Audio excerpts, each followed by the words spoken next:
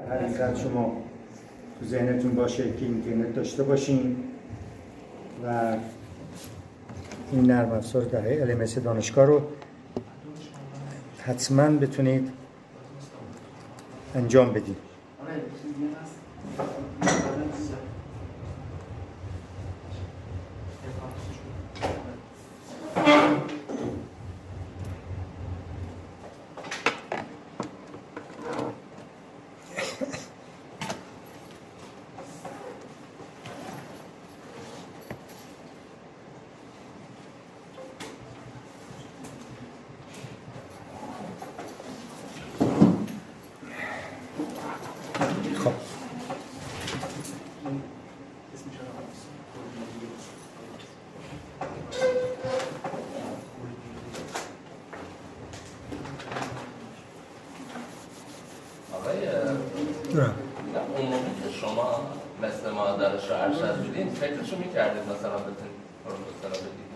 من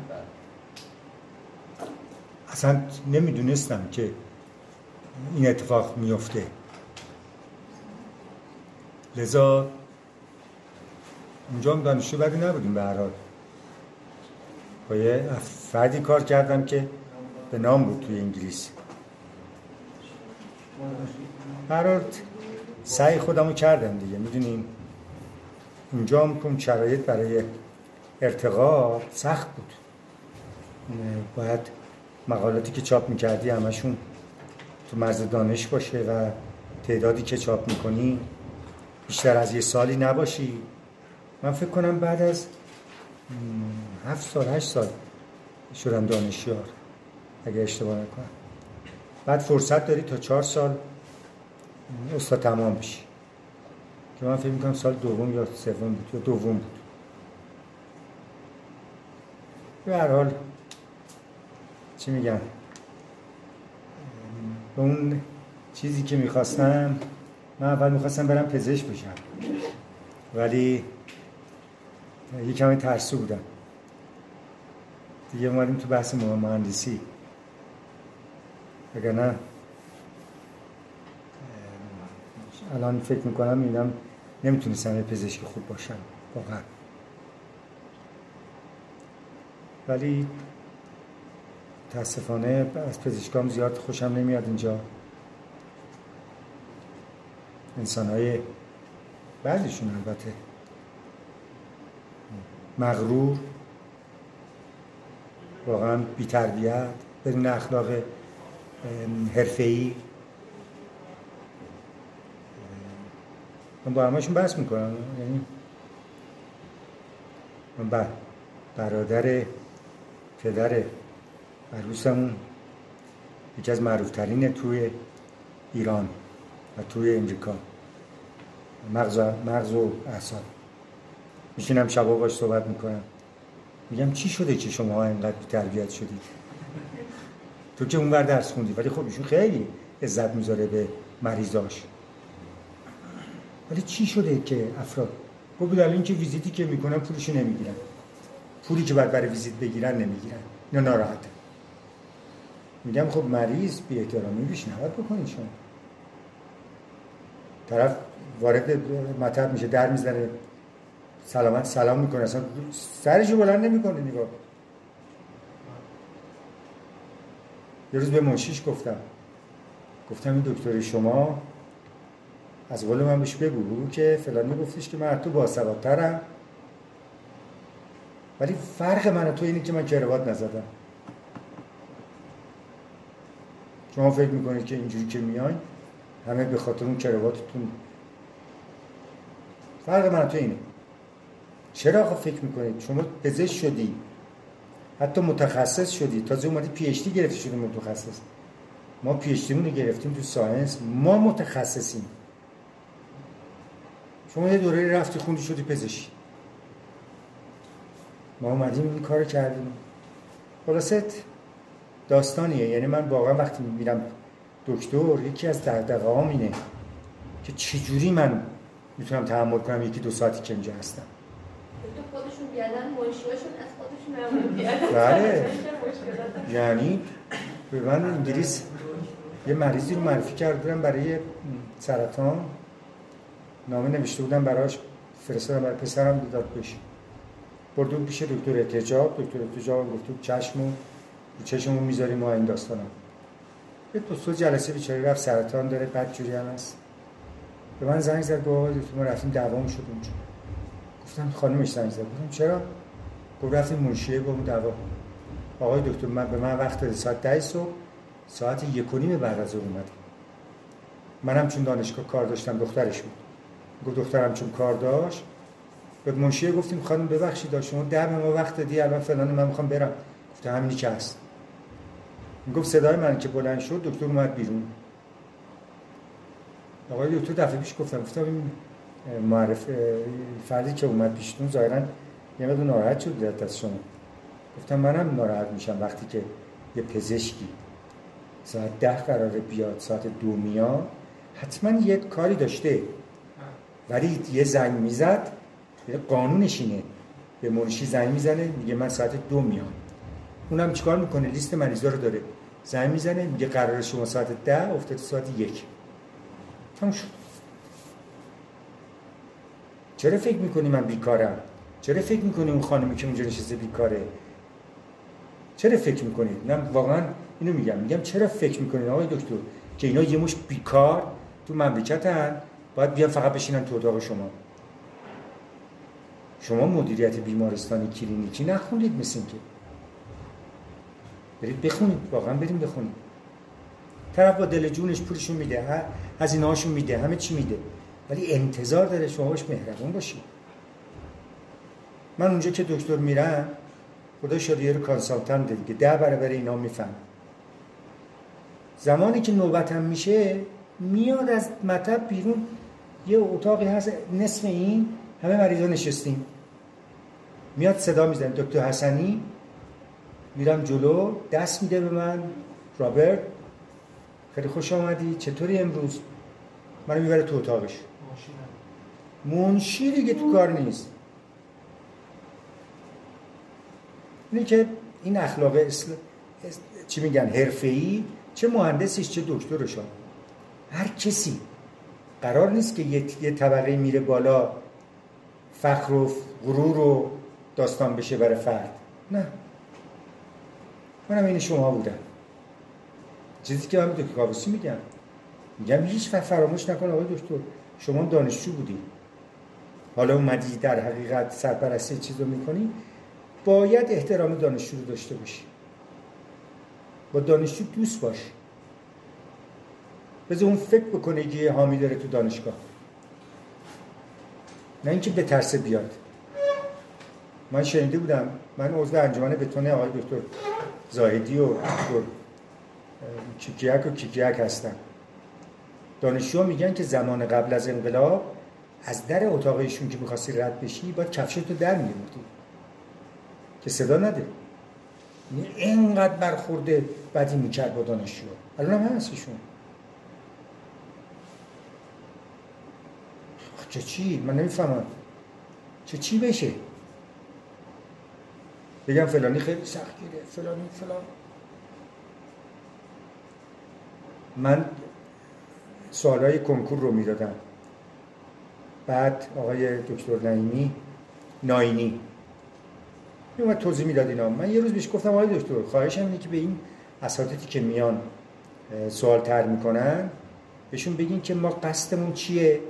قصدمون اینه که سواد دانشجو رو محک بزنیم، نه اینکه بریم یه سوال طرح کنیم که خودمون بلد نیستیم حلش کنیم. ما قراره اون آزار بدیم و افراد رو؟ نه، ما قرار شده بشینیم اینجا سوال طرح کنیم که دانش اون فرد رو بسنجیم، نه اینکه که یه چیزی بذاریم که 10 نفر بشینن نتونن حلش کنن. این خیلی کار راحتیه.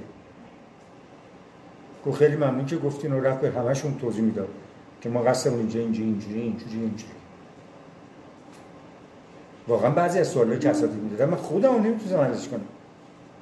گفتم فلان این چیه دادی؟ برا خب ما بریم موضوع خودمون.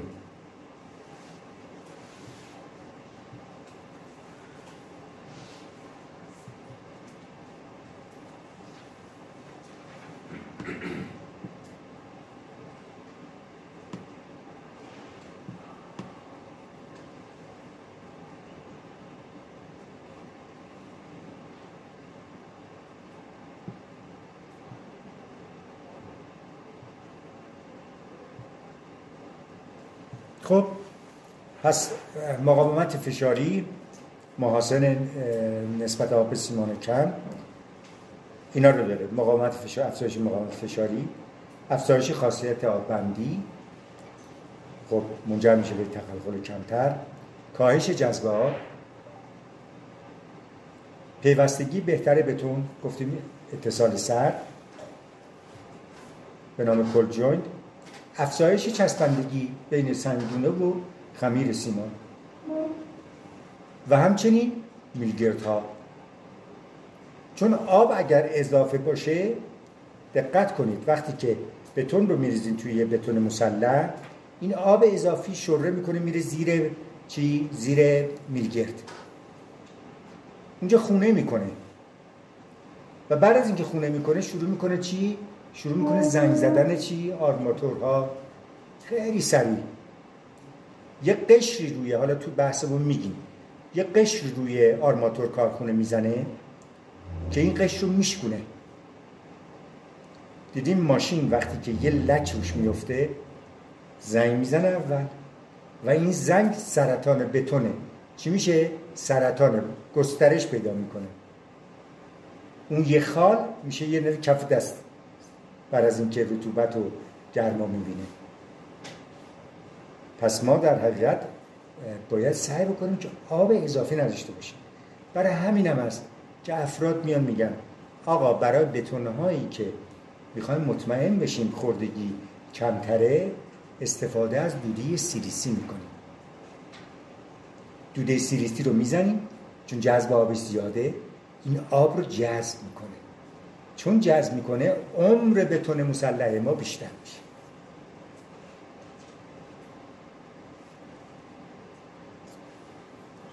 تو دارایی که آرماتور بکنم دوده سیلیسی دوده سیلیسی که دیگه برای به اصطلاح چیز زیاد چیز نیست، نه فقط میتونه در حقیقت مقاومت بده بالا، افزایش مقاومت.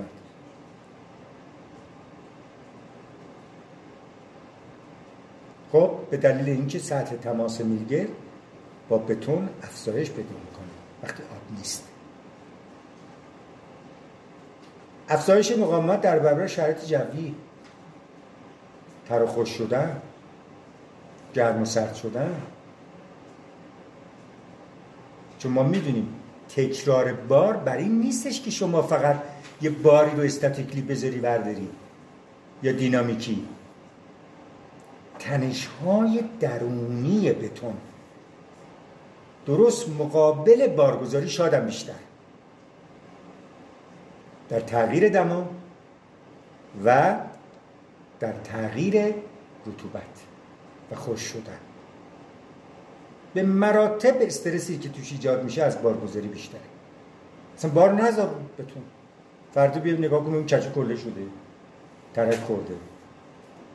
پس بهش میگیم تنش‌های درونی. این نکته یادتون باشه وقتی دما یک نواخت تغییر میکنه در روز، یه نواخت موجب چی میشه؟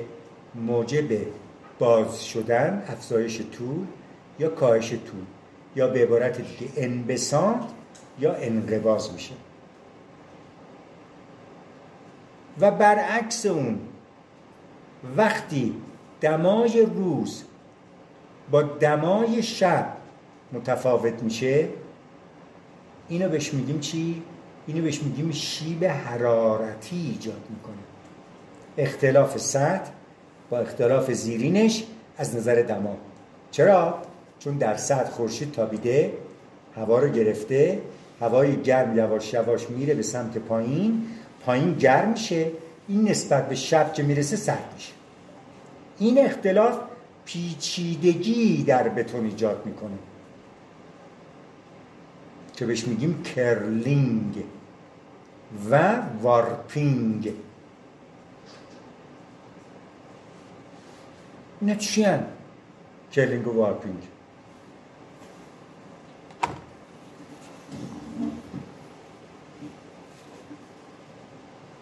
من قلممو نیاوردم، مگه نه رو صفحه مینداختم. نه قلم کامپیوترمو نیاوردم از خونه. اینجا میکشم.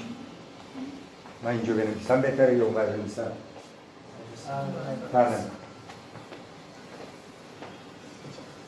پس ما یه قطعه بتونی داریم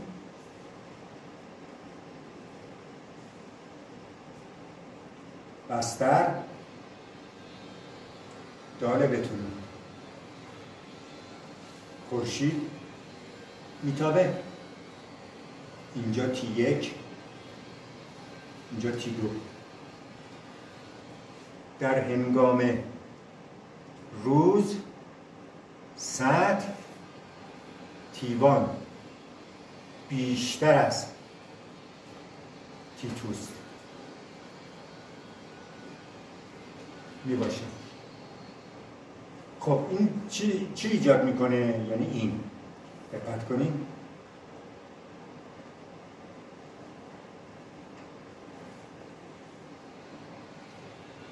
پس اینجا داریم T1 اینجا داریم T2. این اختلافی که به وجود میاد شیب حرارتی تولید میکنه. این شیبه خط مستقیم نیست بلکه به این صورته، ولی برای ساده سازی میان چیکار میکنیم؟ میان اون رو مستقیم فرض میکنیم. پس یه نتیجه میگیرم اینجا، میخوام بگیرم. پس این اگر اینه وقتی ضخامت بیشتر میشه چه جوری میشه؟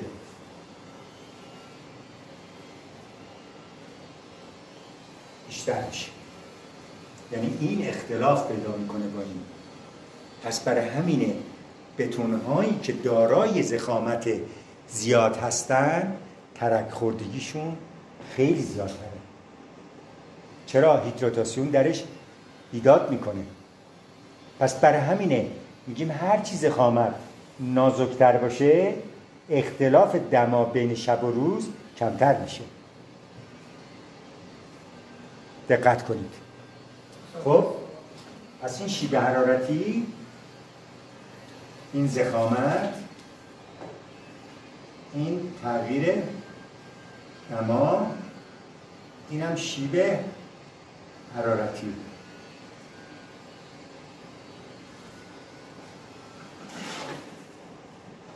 جونم ما عمر مؤثر نمیشه گفت داریم، یعنی مثلا حالا بالاترین دمایی که داریم 50 درجه است. خب آخرش هرچی هم زمان بهش بدیم ممکنه مثلا تا دیمتری بهتون بره، از اونجا به بعد دیگه هرچی هم بیشتر بشه اختلاف دمایی کشته.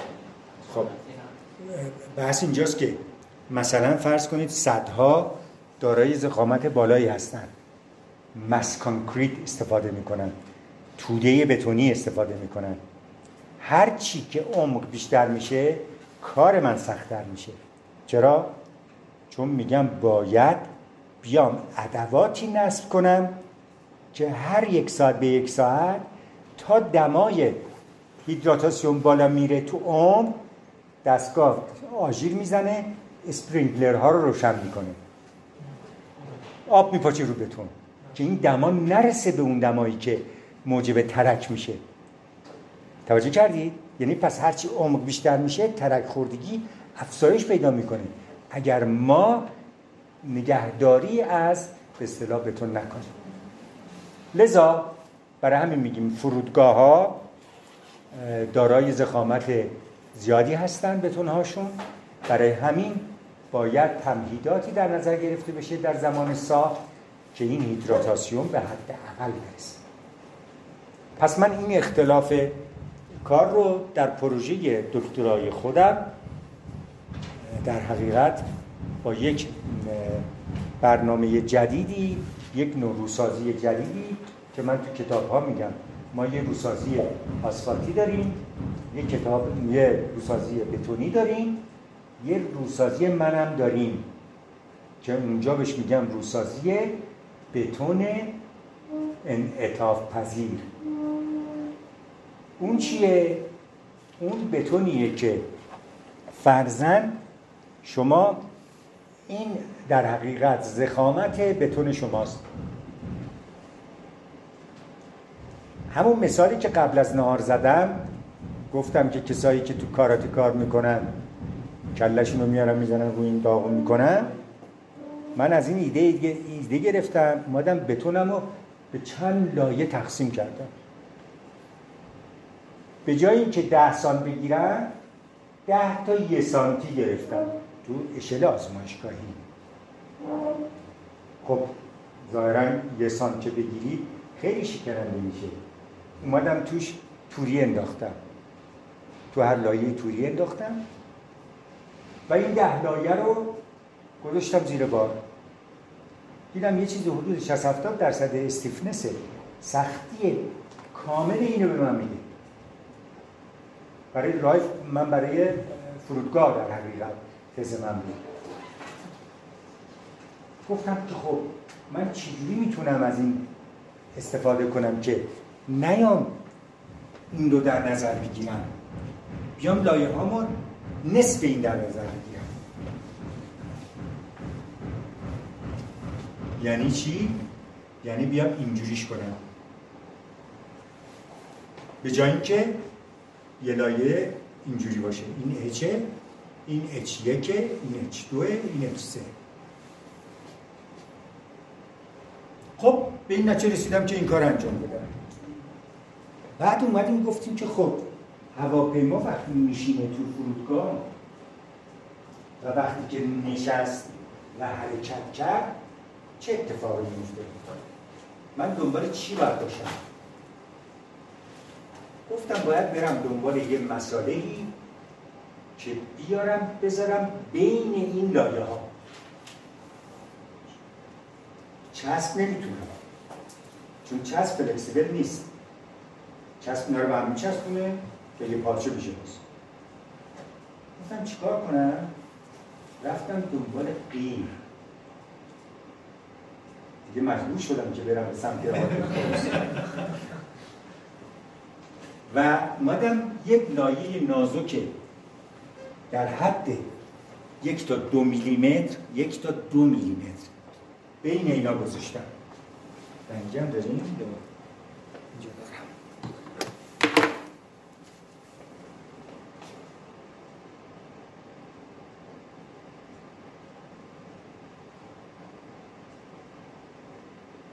خب این چه ویژگی رو به من میده؟ بفهمید ببینم. من بارگوین بذارم در حالتهای مختلف چه اتفاقی میفته؟ از قیر چی میدونی؟ آقای کاپسی با تو قیر کار کردی؟ دماش مهمه. تا میرم گفته دیگه. خب دما مهمه دیگه، قیر تو دمای مختلف اونجا مهمه، ولی چه رفتاری رو من میخوام؟ ویسکو الاستیک. یعنی چی ویسکو الاستیک تعریفش؟ میگه وقتی که آقا یه تیکه قیر رو شما از توی بشکه با چکش میاری بیرون، من میارم برای شما اینجا میذارم، رو لبه این میذارم، رو لبه این صندلی میذارم، بیرم با هم دیگه میریم نهار. وقتی برمیگردیم نگاه میکنیم پیگه شوربه کرده کنیم، درسته؟ حالا همین قیرو چکش رو بردار محکم بزن روش، تک تک تک تک در تکه میشه. نمیشه بگیم ویسکو الاستیک. مثلا تعریف تو ذهنتون بمونه اینه که توی زمان بارگذاری فلوی، یعنی بار بذار روش، شب اتوبوس میاد تو جایگاه بیارتی وای میسته با اون هم جمعیت، آسفالت وقتی هست چی میشه؟ یواش یواش میشین اگه زیاد وایسه، ولی وقتی میاد عبور میکنه سری میره اون یه پارچه است. پس ویسکو الاستیک خاصیتش اینه هواپیما وقتی میشینه ریجیده، الاستیکه، چون زمان بارگذاری 1/100 ثانیه است، ولی هواپیما حرکت میکنه میره تو آشیانه وای میسته. اینجا که وایساد دیگه چیه؟ ویسکاسه. اگر غیره در برابر دما بخواد خودش رو ول کنه نشست میکنه. ما قدیما یادم ایستگاه میرفتم بنزین بزنم، قدیم بنزین که بزنم از ماشین که میمدم بیرون کفشا میرفت تو قیر، هی باید اینجوری میکردم قیره رو پاک کنم. چرا؟ چون اینجا حساس بود به تغییر دما. علمی نبودیم ما. پشت بوم آسفالت کار برای ما چیکار میکرد؟ راه هم میزدید آسفالت میکرد. اون علمی نبود. ما گفتیم قیری که نسبت به دما حساسیت کم یا زیاد داره با چی میشناسیمش؟ با پی آی میشناسیم. ما با پی آی میشناسیمش. پی آیش باید لستن 2 باشه، بیشتر از منهای 2 باشه. هر چی به سمت مثبت میره بهتر، حساسیتش کمتر. یعنی چی؟ یعنی تغییر دما 2 درجه تغییر میکرد، قیر نامیزون بود، آنی خودشو ول میکرد. پس حساس بود به تغییر. منم اومدم اینجا چیکار کردم؟ این قیره رو استفاده کردم. ولی قیری استفاده کردم که پیش خودم گفتم یه بازه‌ای باید براش تعریف کنم که وقتی این رو میریزیم وزن روش هست زیاد خودش رو ول نکنه، سخت نباشه. زمانی هم که میاد هواپیما میشینه روش بارگذاری میکنه الاستیک باشه. بیشترین استیفنس رو به من بده. یعنی چی؟ یعنی آی کل مساویه با آی 1 به علاوه آی 2 به علاوه آی 3. این جمعش میشه به علاوه زیگمای آی. یعنی باید من در حقیقت این آی که مربوط به این میشه رو سعی کنم برسونمش به این. یعنی باید یه مسئله انتخاب میکردم که این داستان اتفاق بیفته. من اومدم تو کار تحقیقاتی خودم به 85% آی رسیدم و بتون من چی شد؟ فلکسیبل بود. من اینو میخواستم. چرا میگم فلکسیبل؟ چون بتون رو وقتی میریزیم با لایه بندی شده، اگر بستر نشست کرد بتون منم بتونه نشست بکنه باشه. و به حد نشست آن چقدره؟ 2 میلیمتر. چون میدونیم که در 2 میلیمتر بتون ترک میخوره، بیشتر از این کرنش نمیتونه قبول کنه. لذا این موفق بود. در کمبریج من این رو ارائه کردم قبل از اینکه دکترامو بگیرم. در دانشگاه کمبریج همه کله گنده اومده بودن و من تجربه ارائه هم نداشتم. خیلی برام سخت بود. جمعیتی که نگاه می‌کردم، کسایی که از امریکا اومده بودن، پروفسور بارنبرگ، کسی که مقاله‌اش شما نگاه کنید، رئیس دانشکده فن مهندسی دانشگاه ایلینویس. ایشون استاد این کتاب طباطبایی که شما بعضی موقع می‌خونید. یعنی دانشجو دکترای ایشون طباطبایی. من ارائه کردم، نصفشو من ارائه کردم، نصفشم استاد راهنما. همین که من رفتم ارائه کنم، بعد از 4-5 دقیقه دیدم یه نفر دستشو بلند کرد و گفت جوون این کاری که کردی چون ایرونی هستی دیگه. من بله. گفت دوباره اومدی انقلاب کردی؟ چه انقلابی؟ من علمی بحث انقلاب نیست. گفت نه ما با روسازی‌های موجودمون مشکل داریم. همه اینا رو گفت. بعد جهود بود دیگه. وقتی افراد برگشتن گفتم فلانی جوزف بشین نمیدونم اجازه بده کارش انجام بده، فهمیدم این جهوده و معروف هم از توی اسرائیل. آقای بارنبرگ عقب وایستاده بود، یعنی اینجا وایستاده بود، من داشتم اونجا ارائه می‌کردم، جمعیت همینجوری وایستاده بودن. برگشت بهش گفت فلانی اجازه بده تموم بکنه بعدا با هم صحبت می‌کنیم. من نمی‌شناختمش اول. ما ارائه کردیم تموم شد و اومدیم که بریم قهوه بخوریم. دیدم دور من جمع شدن همه. آقا این چجوریه، این چجوریه، اون چجوریه. اینا گفتم مقاله‌اش داره چاپ میشه و می‌خونید اینها. این اومد پیش من گفت جوون کارتو ببینم اگه میشه نسخه کاملش به من بده. گفتم یه چیزی از من سوال کردی، گفتی کجایی هستی؟ ایرانی هستی؟ من ایرانی‌ام. زبلم. من بیام کارمو به تو بدم تمام و کامل به تو بدم که تو که چیکار بکنی؟ من اصلا نیازی به تایید تو ندارم. بعد بارنبرگ اومد و حال احوال کرد و اینا. گفت من فلانی هستم. گفتم خیلی خوشبختم و فلان اینا. برگشت به کار بسیار قشنگی انجام داد.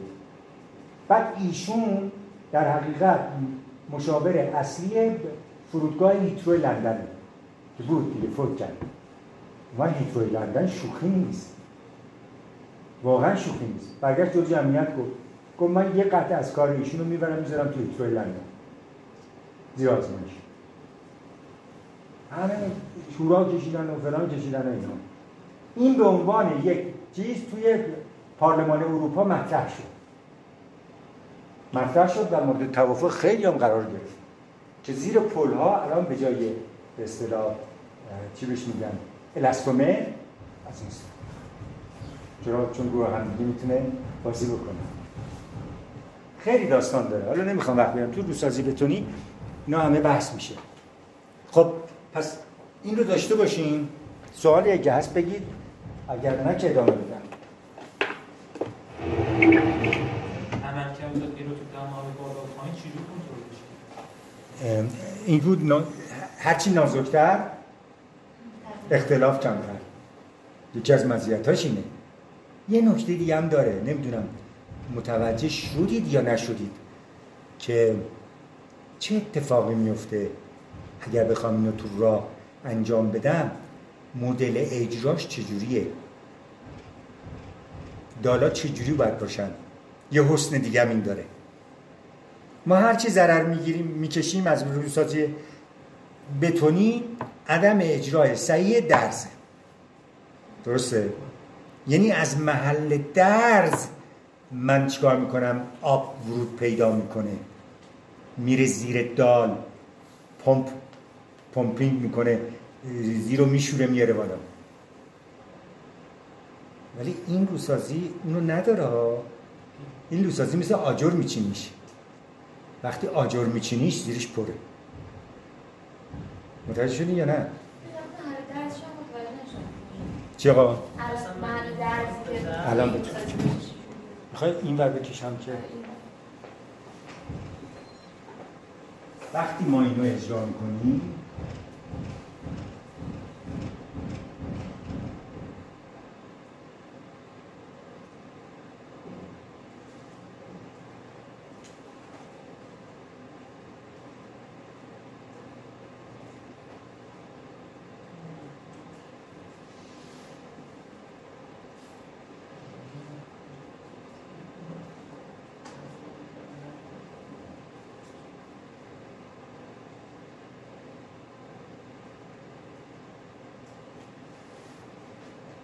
در جایی که در روسازی‌های معمولی شما درز رو تو رو داری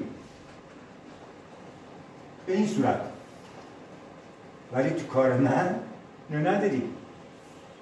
تو کار من اگه آبم وارد بشه اینجاست. مثل آجر چینی. در کار من نیازی به قفلی نداره. بهش میگیم دابل بار. چرا؟ چون وقتی بار میاد اینجا که میرسه باید بتونه 40% بار رو انتقال بده، وگرنه این لبه میشکنه، تمرکز تنش. من دیگه اینم ندارم. چون نیازی ندارم، چون زیرش اینقدر ساپورت دارم که بتونه ساپورت بکنه. خیلی مزایا داره. یعنی اصلا هرچی هر شبش فکر میکنم یه چیزی تو ذهنم میاد، ولی میگم دیگه حالش وستش نه. چجوری میشه این لایه‌هایی که لایه هست؟ لایه من اومدم چیکار کردم؟ فکر کردم گفتم چجوری میتونم 2 میلیمتر قیل ورق درست کنم. گفتم میرم از این کاغذهای شیرینی هست زرورق ها 0.5 متر 60 در 60 اونو میگرفتم اینقدر خریدم آوردم توی آزمایشگاه. بعد فکر کردم خوب چجوری ضخامت اینو من چیز کنم. رفتم دیدم قدیما شما وقتی میخواستیم شمع پلاتین رو میزون کنیم یه سری گیج بود. یادتون هست شما؟ نه؟ گیج بود. این گیج چیه؟ یه ورقای آهنی که دارای ضخامت استاندارد میذاشتن لای شمع، دهن شمع رو میزون میکردن که احتراق خوب انجام بشه. پلاتین هم همینطور، نه بچسبه نه خیلی باز باشه که بتونه اون ایجاد هر چیز رو بکنه، جرقه رو بکنه. دنبال اون بودم، نامه نوشتم این در اون بر که برای من اگه میشه اینو 40 سانتی بدید، به جایی که اینقدر باشه گیجا 40 سانتی بدید تو ضخامت‌های مختلف میگرفته. رفتم دو تا پلیت خیلی استیل چی بهش میگن بدون هیچ گونه تاب ضخامت یه نوار بدم برام ساخت. من میادم روی فرض کنیم این صفحه هست، میادم این شیم رو اینجا میذاشتم، یکم اینجا میذاشتم، یکم اینجا میذاشتم، یکم اینجا. بعد غیر داغ میادم میریختم روی این کاغذ تا زمانی که پر میکردم اینجا. بعد صفحه بعدی رو میذاشتم روش، دقیق میامد دور. خب من اونجا کاری که گفتم افراد سوال میکنن، میگم ببخشید برای تولید این اگه بخوام اجرا کنیم که نمیشه که دونه دونه رو درست کنیم. گفتم بله با توجه به تکنولوژی موجود شما میتونید فرش از این درست کنید 2 میلیمتر، مثل پشتونهایی که همین تعمیر میکنید ایزوکار. و این کار ثابت شد. چرا؟ چون الان شما این پتایی که دور جعبه ها میپیچند یا چمدون که فرودگاه بسته بندی میکنن چجوری تولید میشه؟ پتو میارن روی رانو روشون میزن توی مخزنی، بعد توی اون مخزن حرارت میبینه میاد، وقتی میاد یه ریوایندر داره اینو میکشه، وقتی میکشه یه اسکنر روشه. شما مثلا یه ضخامت 3 میلیمتر میخوام، این اسکنر هی میره میاد، توجه کردی حرارت کم و زیاد میکنه، اینو میکشه میاره، مثلا میشه ورق، بعد میشه مشمایی که توش بابل هست، میدونم فلان هست که شما استفاده. یعنی تکنولوژی این امکان رو فراهم میکنه که شما این کار رو انجام بدید. در سطح آزمایشگاهی این چیزی بود که من انجام دادم و مورد تایید خیلی از دانشگاه قرار. چون میگم باید چیزی باشه که بپذیرن، یعنی میگم بله این کار درستیه، نمیتونه توش چیز وارد بشه، اشتباه وارد بشه. این چیزی بود که اینجا هست به نام Laminated Reinforced Concrete Pavement مطرح شد دنیا.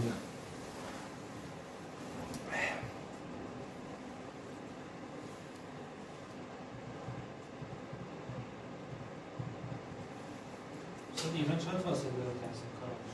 جان تو اجرا ایران چقدر فاصله داره؟ من اتفاقا زمان جنگ بود، رفتم به کجا رفتم؟ فکر کنم آبادان نبود، نه هرمزگان بود فکر کنم. بله تو هرمزگان یه زمانی که ما اومدیم اون زمان جنگ بود هنوز. برای بازدید از مناطق جنگی من رفتم، شب توی استانداری فرمانداری جلسه گذاشتن. بعد از من خواهش کردن که اگه میشه درباره این موضوع شما یه پرزنتیشن داشته باشید که اونجا انجام دادم اینا.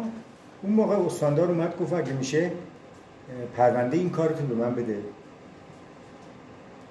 گفتم آقای فلانی الان رفیق ما، ولی بهش گفتم فلانی عذرخواهی میکنم من نمیتونم پرونده رو شما بدم، من زندگیم روی این مسئله بوده کار کردم، شما به من بگی من مشاوره به شما میدم، هیچ پولی هم نمیخوام. چرا؟ چون میدونستم این کار چی بشه اصلا داستان دیگه میشه. که اینا استفاده بکنن برای جتایی که میشینه و برخاست میکنه. ولی جواب داده، یعنی مورد خاصی نداره. ولی میدونین که end user حرف اول رو میزنه، یعنی استفاده کننده. شما هر تغییراتی رو تو هر به اصطلاح کاربردی رو بخواید بدید قبول نمیکنه. من با آقای دکتر اگه یادم بیاد توی دانشگاه امیرکبیر مصالح بود تخصصش، حسین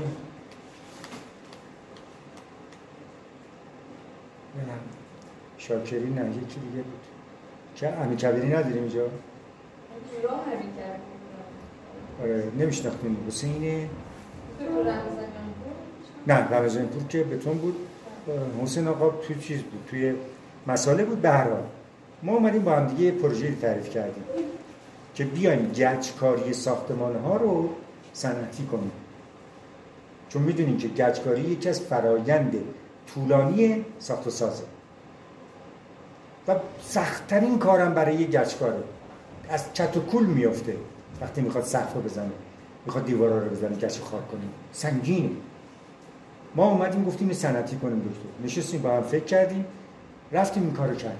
یه دونه پمپ درست کردیم، گفتیم هر کسی میتونه این پمپ رو بخره، بذاره عقب وانتش، بره این کارو انجام بده. گچکار. چیکار کردیم؟ اومدیم داخل این دستگاه یه دونه حلزونی گذاشتیم و یک افزودنی استفاده کردیم و از اون طرف مالش رو اومدیم جوری طراحی کردیم دادیم ساختن که این جارو برقی شد. یه شیلنگ به این بود، این پمپ شروع میکرد این جارو برقی رو دیوار چیز کردن، گچ آوردن.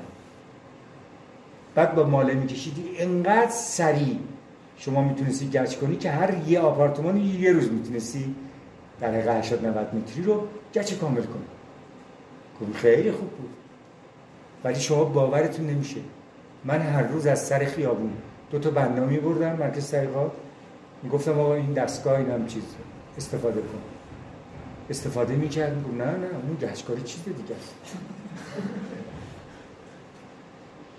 یعنی انجوزره زیر بار نمیره.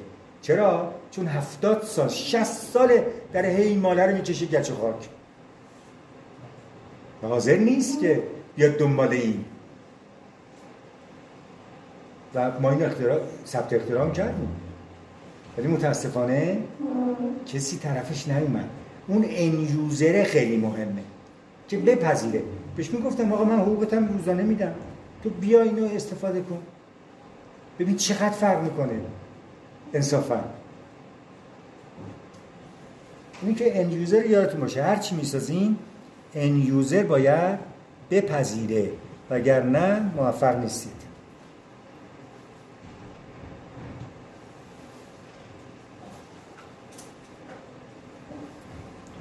خب کاهش خزش. گفتیم خزش با انقباض چه فرقی داره؟ کریپ. خزش میشه کریپ. چه فرقی داره؟ خزش با انقباض چه فرقی داره؟ خزش در حقیقت در تحت تاثیر بار ثابت در چی؟ در زمان متفاوت. در زمان شما یه قطعه فلکسیبل روی این در بذارید، رو پنجرهاتون، بعضی موقع دیدی پنجره رو میخواد وا کنی وا نمیشه، کشویی وا نمیشه. چرا؟ چون این بالاش یه لینتاله، یه سردری هست. اون سردریه بار بالا رو که به عنوان بار ثابت هست خوب نمیتونه تحمل کنه. به مرور زمان داره چی خم میشه، چون این خم میشه پنجره چی قفل میشه، نمیتونی دیگه بازش کنی، نمیشه میان نشست. درم همینطوره.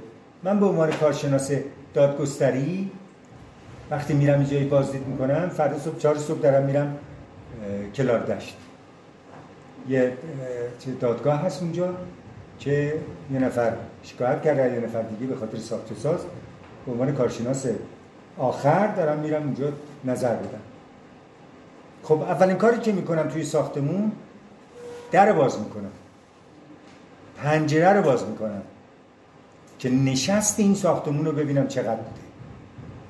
وقتی به این نتیجه رسیدم بعد میرم دنبال سوال بقیه که چرا این اتفاق افتاده، چرا این اتفاق باید میافتاده.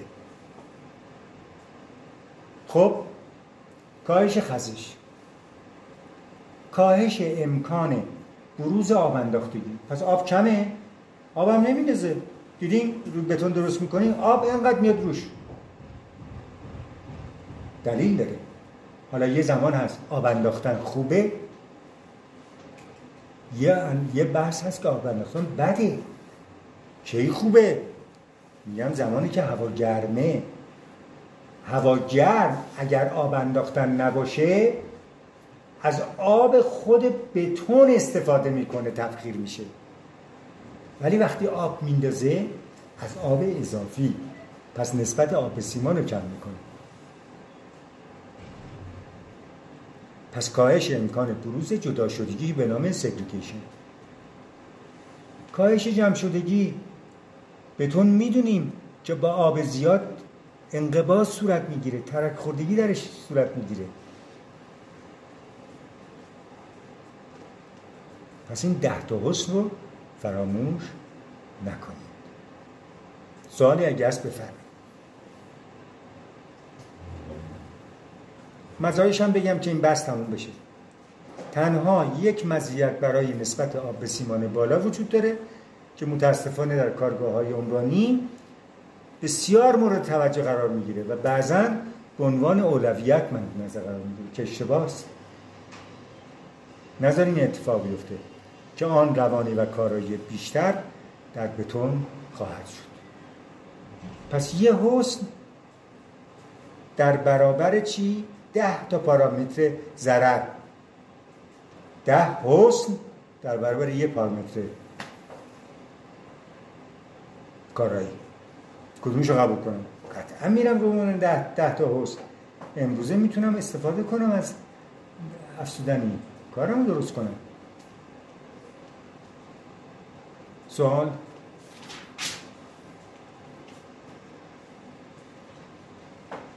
نه؟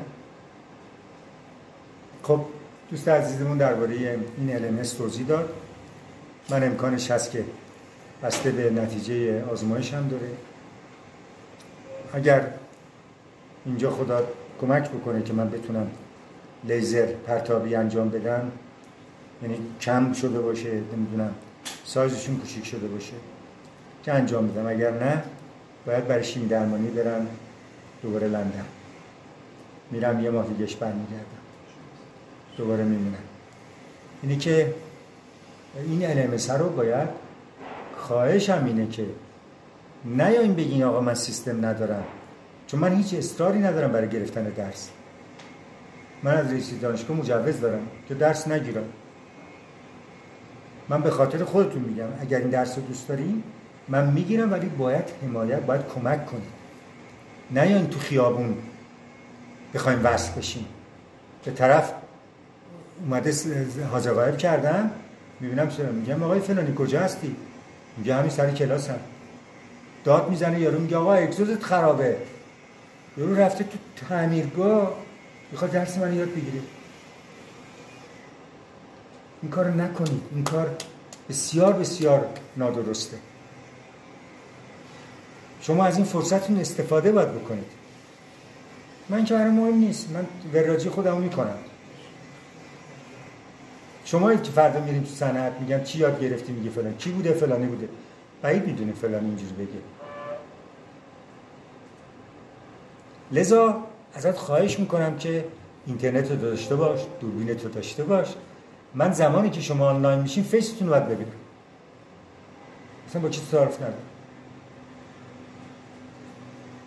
سبد رو نیار بذار و برو. طرف میاد لاگین میکنه فلان، خداحافظ. نه باز میگم از نظر من نه برای من نمره‌ای میدن که 10 نفر تو کلاس باشن، نه نمره‌ای میدن که 1 نفر باشه. اینم بهتون بگم. خب پس خواهشم اینه که جشن تولداتون که میشه چیزایی که کم دارین رو بگیم براتون بخرم. کامپیوتر بخرن، دوربین بخرن، هر چی میخوام بخرن که بتونیم از این فرصت استفاده کنیم. نه بگیم آقا دوربین ندارم، دوربینم کار نمیکنه سر امتحان، خب 0 میگیره، 0. شوخی نداریم با کسی. من اگه با این وضعم دارم این کارو میکنم به خاطر شماست. اگر قرار باشه اینجوری برخورد بشه متاسفانه جور دیگه میشه. یعنی این درس در حقیقت بسیار سخت نمره خواهید گرفت، ولی کسی که بلد باشه خیلی راحت میتونه نمره خوب بگیره. خب پس بریم انشالله به سلامت تا جلسه بعد. ببینیم چیکار. جونم ساعت کلاس همون ساعتی بوده. من امروز به خاطر دکتر کاووسی رفتنش باعث شد که ما تو هچل بیفتیم.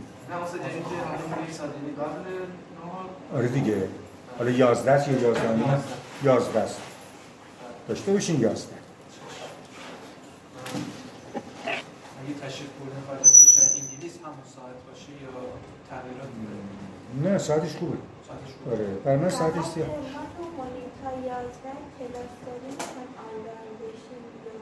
امروز همیشه 9:30 تا 11 که کلاس داریم 5 طول میشه ما آنلاین شیم. اشکال نداره.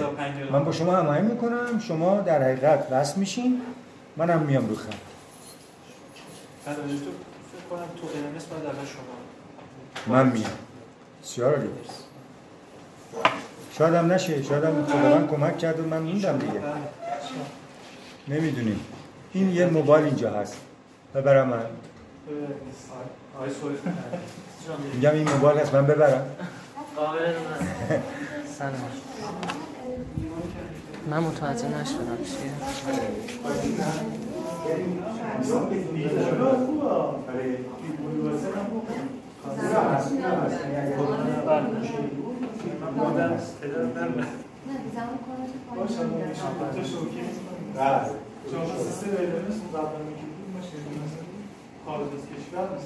نه درست شد.